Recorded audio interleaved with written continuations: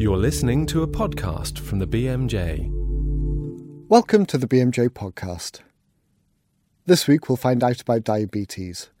Mabel Chew, our Sydney-based associate editor, discovers why it's important not to miss the diagnosis in children. The very youngest children tend to be more sick at presentation just because I think parents and doctors don't think about the possibility of diabetes when these children are becoming ill. And about a new therapeutic agent, glucagon-like peptide-1 analogues for type 2 diabetes. In fact, the most powerful stimulus to insulin secretion after a meal is in fact a series of signals that come from the gut. And the most important of these hormones in humans is GLP-1. But before that, I'm joined by David Payne, who's here with his pick of the week. Hi, David. Hello, Duncan.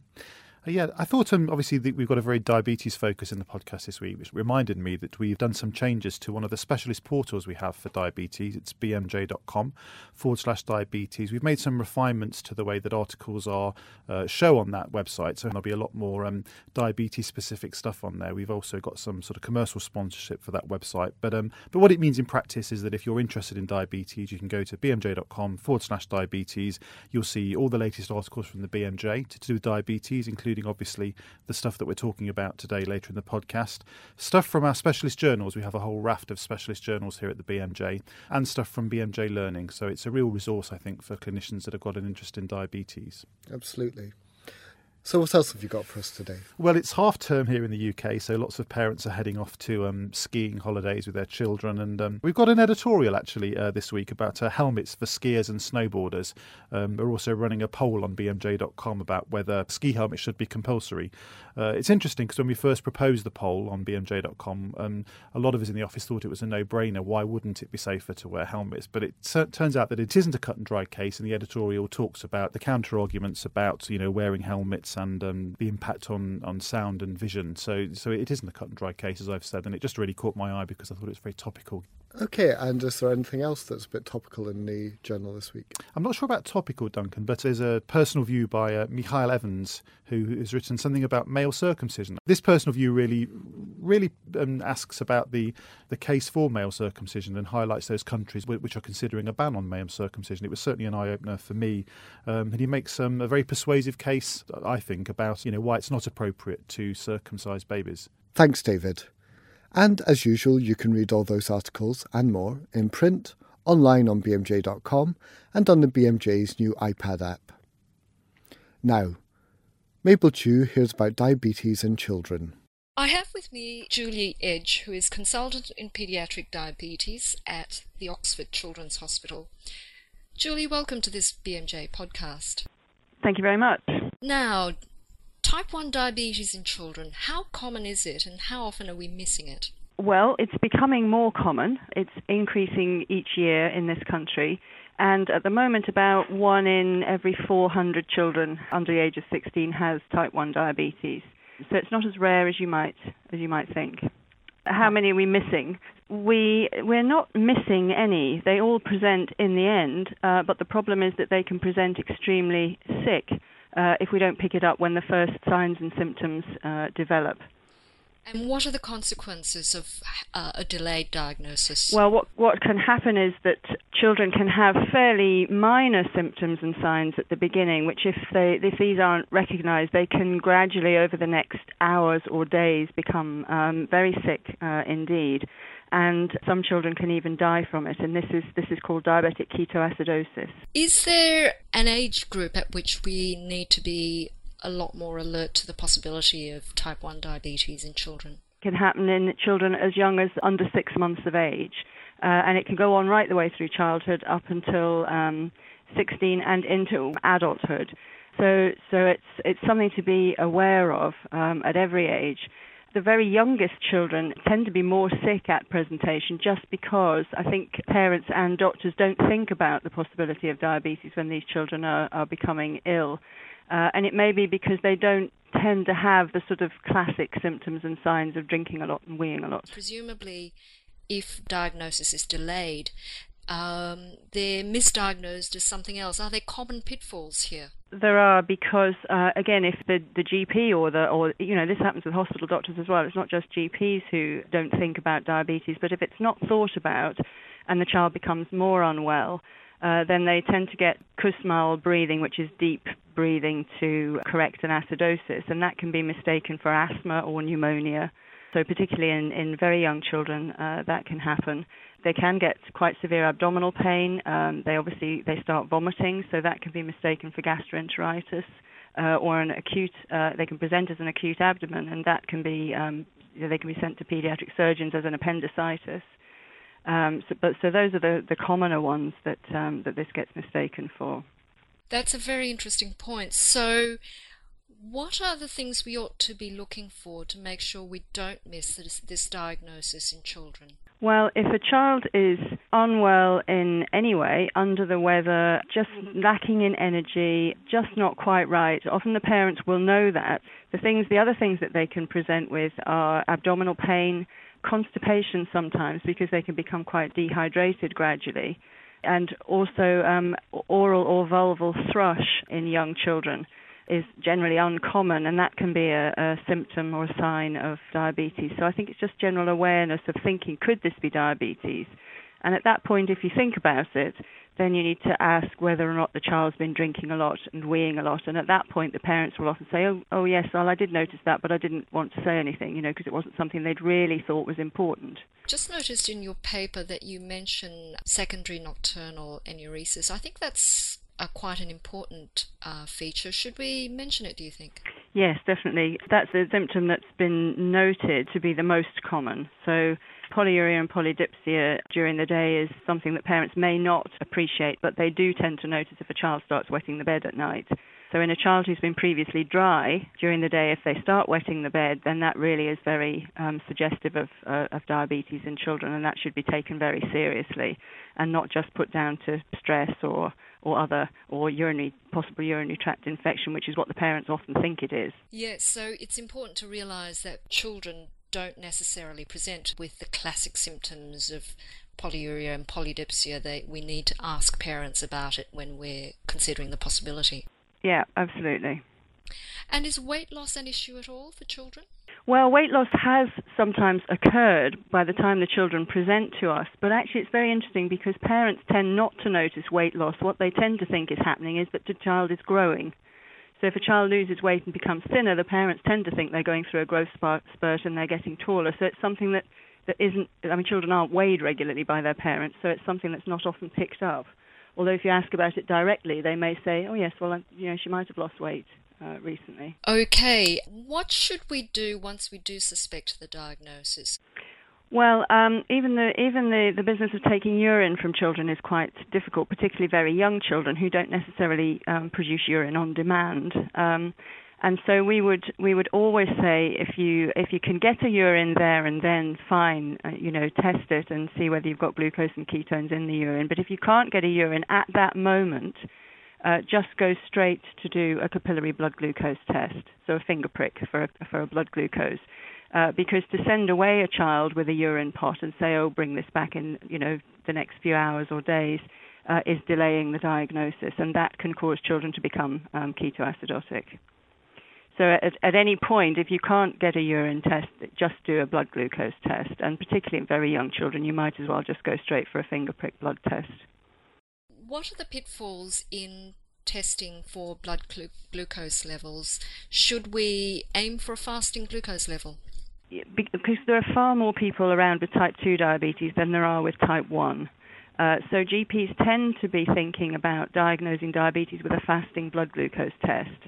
And so what they sometimes do is send away the child and say, come back in the next day or two and we'll do a fasting blood glucose level, which again is delaying the diagnosis and is not necessary because all of these children will have a high blood glucose level at any time of the day. It doesn't matter whether it's fasting or not. Once we do have a blood glucose concentration, what is the diagnostic threshold for diabetes? Well, children presenting with type 1 diabetes generally have levels up in the high teens and 20s, but if you get a random blood glucose, anything over 11 millimoles per litre, that's diagnostic of diabetes. The thing to do as soon as you recognize that this is a high level is to contact your local pediatric department and send a child up to them on that day. Okay, so the message there is don't delay. Thank you, Julie, for your time and for your helpful summary of how we should think of diabetes, type 1 diabetes in children, and not miss the diagnosis. And that easily missed article is available online on bmj.com. Now, Mabel again, finding out about a new therapeutic agent for treatment of type 2 diabetes.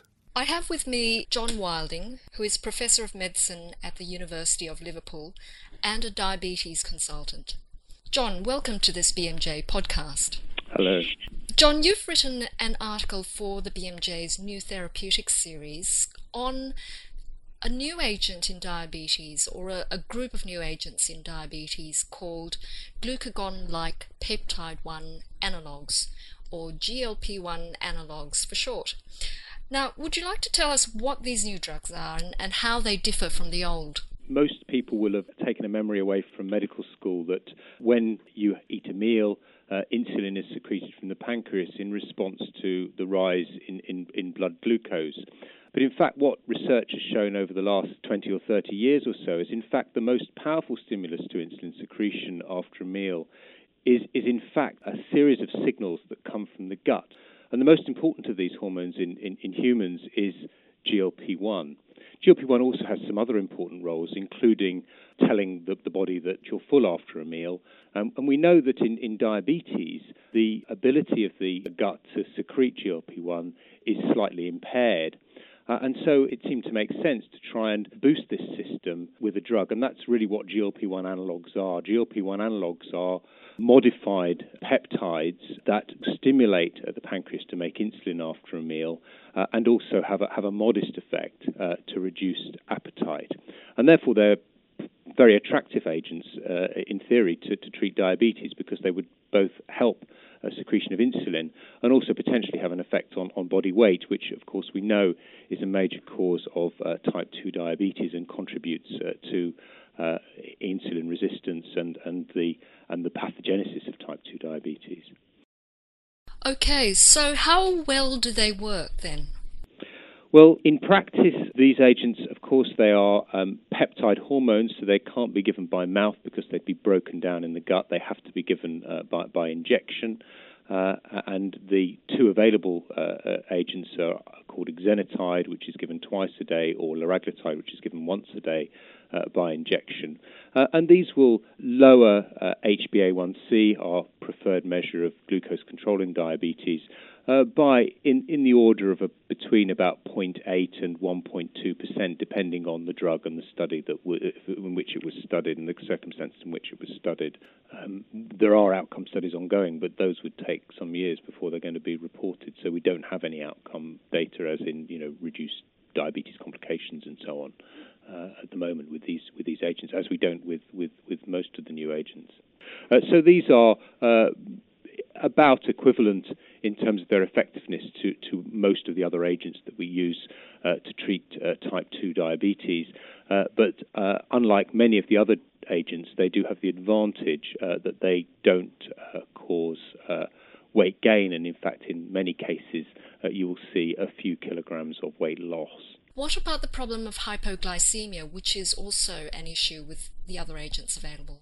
Well, that's actually a very, very interesting question, because one of the unique points about GLP-1, as opposed to, for example, sulfonylureas, is that their ability to stimulate insulin secretion is dependent upon the glucose concentration at the time. So if the blood glucose concentration is high, then a GLP-1 agonist will stimulate insulin secretion. However, if the blood glucose levels falls to below normal levels, below about 4 millimoles per litre, then these drugs will no longer stimulate insulin secretion. So what that means in practice is that if you use a GLP-1 analog, for example, in combination with metformin, which in itself does not cause hypoglycemia, then the risk of hypoglycemia is very low, and the clinical trials have consistently shown that where GLP-1 analogs are added to metformin, hypoglycemia rates are really very little different from what you'd see with metformin alone. John, what are the practical issues we need to be discussing with patients whenever we're considering these particular drugs for someone? Well, I think it's important when we're talking to patients that we explain to them how the drug works, and I would certainly explain to them that this is an analogue of a natural peptide, but it is nevertheless considered a drug. It has to be given by injection. I would always explain to patients that this drug's going to be given for a trial period, and we will then look at the response. And the responses that we're looking for are to see whether there's been improvement in blood glucose control, as measured by the HbA1c, and also a reduction in body weight. And it's important to agree target figures with patients to ensure that only patients who are responders to the drug will continue the drug long term. I think it's important to explain to patients that they will quite likely experience some nausea when they first start the drug, and for that reason we start with the lower dose for both agents, and that we find that about 1 in 20 patients will find that this side effect is intolerable and will probably have to stop treatment and go on to an alternative.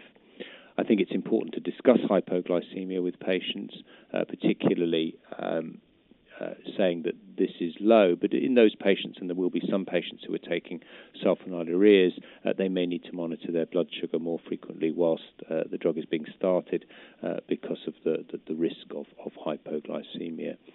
Very rarely we'll see injection site reactions, and of course it's important to tell patients that if they get a red area or soreness around the injection site and that keeps happening, then again that could indicate sensitivity to one of the components or to the drug itself, and it might be necessary to stop treatment or consider the alternative agent if that becomes a problem. More details on the GLP-1 analogues can be found in the article by John Wilding and Kevin Hardy online. The article is part of the BMJ's new therapeutic series. If you'd like to suggest further topics, please email us. Our details are at bmj.com. That's all for this week. We'll be back next week with research on the good and bad effects of alcohol. Join us then. For more information about this programme and other BMJ Group podcasts, please visit bmj.com.